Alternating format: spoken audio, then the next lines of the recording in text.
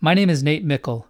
You're listening to Mickles and Dimes, where every episode is dedicated to the simple, the practical, and the underappreciated.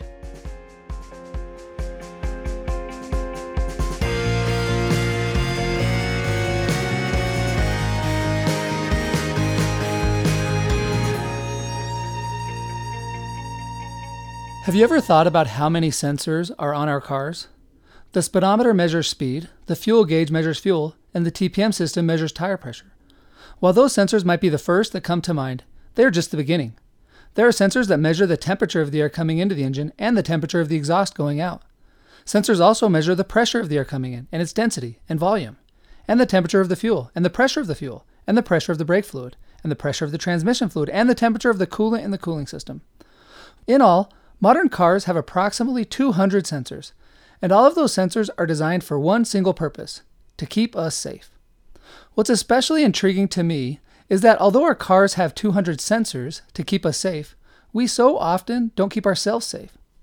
Several years ago, I heard a thought experiment that stuck with me. Imagine that you could only buy one single car for your entire life. How would you treat it? Would you ever ignore the check engine light? Would you ever forget to rotate the tires, flush the fluids, replace the belts? Imagine just how much you would care for your car if you knew it was the only one you could ever have. Given how much we would care for this hypothetical car, it's surprising to think how frequently we neglect our bodies, the only ones we'll ever have.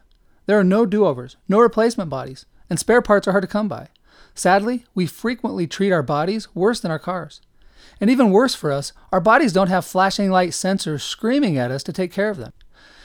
Given that we don't have digital sensors constantly reporting on our health, we need to be proactive in taking care of our bodies. Which leads to the question, how should we take care of our bodies? What should we prioritize when it comes to our health? One way to think about this question is to invert it and ask ourselves which organs, if damaged, would harm us the most. By inverting the question, we quickly come up with two organs we cannot neglect: our heart and our brain. The Mayo Clinic, one of the world's most respected hospital systems, recommends 3 things to take care of our heart. The first 2 are obvious: eat a good diet and exercise. The third one surprised me though: get enough sleep. And then I was in for another surprise when I learned their top 3 recommendations to take care of our brain: eat a good diet, exercise, and once again, get enough sleep. I think it's interesting that the 2 most important organs in our bodies require the exact same 3 things to be healthy. Given that heart health and brain health are the ultimate indicators of overall health, and that sufficient sleep, a healthy diet, and adequate exercise are the most important factors in keeping our heart and brain healthy, I believe that for most of us, there is nothing else we should prioritize more in our lives than sufficient sleep, a healthy diet, and adequate exercise. Regarding sleep, one of the most important things we need to do for our overall health is to spend enough time doing nothing. We need to let our heart and brain get the rest they need. According to the American Academy of Sleep Medicine, children should get 9 to 12 hours of sleep each night, teenagers 8 to 10 hours, and adults 7 to 9 hours. While some people need slightly less sleep than others, it is simply impossible for us to consistently be at our best if we are sleep deprived. The problem with sleep deprivation is that its consequences are not always immediate, and the negative consequences of poor sleep add up over time. Lack of sleep can lead to diabetes, heart disease, hypertension, obesity, and even death. Another problem with lack of sleep is that it's hard to ever make it up. Some people sacrifice sleep during the week and then try to catch up on the weekend. While trying to catch up is better than not, the average hours slept hides the fact that not all sleep is equal. Research on sleep suggests that catching up on sleep during the weekend doesn't undo all the negative impacts of insufficient sleep. Bragging about sleeping 5 hours per night is like bragging about driving a car without ever changing the oil or ever refueling it. Eventually, you will run out of gas or destroy your engine. Our goal in life should be to maximize health for the long run, not skimp on it. Both our present selves and future selves are depending on it. Some of the best advice I've heard was that all self-help can be boiled down to one phrase: choose long-term over short-term.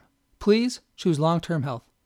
Of course, doctors, emergency workers, military service members, and others sacrifice their own health for ours. But for the rest of us, if you have a job that doesn't let you get enough sleep, try to find a new job. If you have a study schedule, social schedule, or hobby schedule that requires you to sacrifice sleep, please reorganize your schedule. When thinking about managing our time well, I'm reminded of the first meeting I had with my college football coach, Ed Larson. He said that in college you have 3 lives: your school life, your football life, and your social life. But you only have time for 2 of them, so choose wisely. Living a healthy life involves trade-offs, and when it comes to sleep, please prioritize it and fit everything else around it. When choosing between sufficient sleep and almost everything else, choose sleep. The second way we take care of our heart and our brain is to eat healthy. For thousands of years, our ancestors worried about not getting enough food. But now, for the first time in human history, one of our greatest challenges is that we eat too much. Thus, the most important rule for most of us today is to limit calories.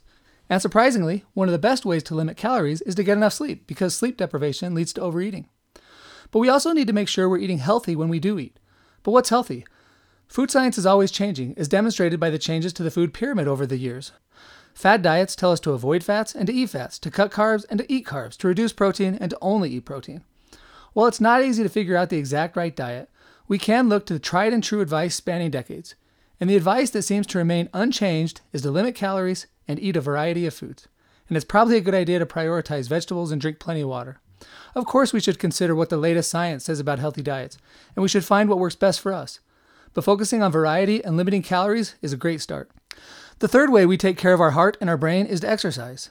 In high school, I was obsessed with finding the exact right workout. Should I do 4 sets of 10 or 10 sets of 4? Should I focus on cardio, flexibility, strength, endurance? For years, I floundered. I worked out, made some progress, but never hit my peak. Until I made it to college. And then I found the secret. Once I found the secret, I lost 30 pounds in a year while simultaneously gaining probably 25 pounds of muscle. I also got below 5% body fat. So what was the secret? Well, I worked out a lot. And I worked out hard. That was the key. It was simple. Because I was playing football, I had to lift 4 days a week for over an hour each time, and then do cardio 5 to 6 days a week for approximately 90 minutes each time. The actual exercises, repetitions, strategies, techniques were essentially the same I'd been doing for years. But in college, I pushed myself harder. And in hindsight, the secret was obvious. If you exercise 15 hours a week, you'll be in great shape. To this day, I still get asked about the best workout plan.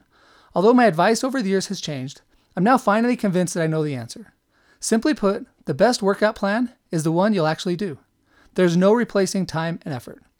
That's not to say the program doesn't matter. Of course it does on the margin. If you want to get from the 99th percentile to the 99.99th percentile, then the specific program probably matters a lot.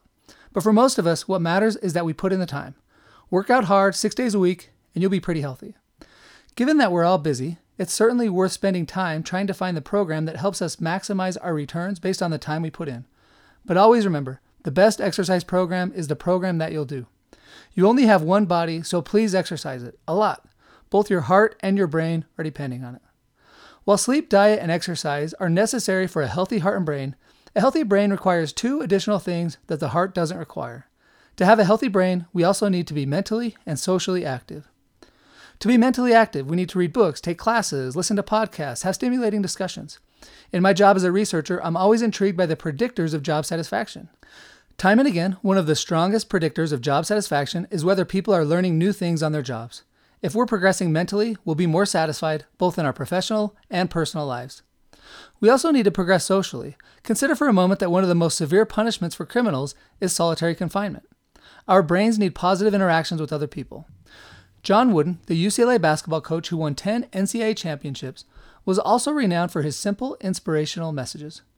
One of his recommendations that I've never forgot is to make friendship a fine art. It's easy to be passive in our friendships, to take them for granted. But deep friendships, like happy, healthy marriages, require effort and sacrifice. Friendships are precious, and we need to treat them as such. And we need to prioritize friendship to be healthy. Our brains are counting on it. In summary, we're continuously making decisions about how to spend our time, so we need to set priorities. If we set the wrong priorities, every other aspect of our life will suffer. So in my mind, nothing is more important in this world than prioritizing our own health, because every other aspect of our life depends on us being healthy. When our heart stops beating or our brain stops working, it's curtains. That's it. So kids, please prioritize the health of your heart and your brain. The formula is simple: sleep, diet, exercise, education, and friendship. Please treat your body like it's the only car you'll ever have, because it is. It's a simple idea. Please take it seriously.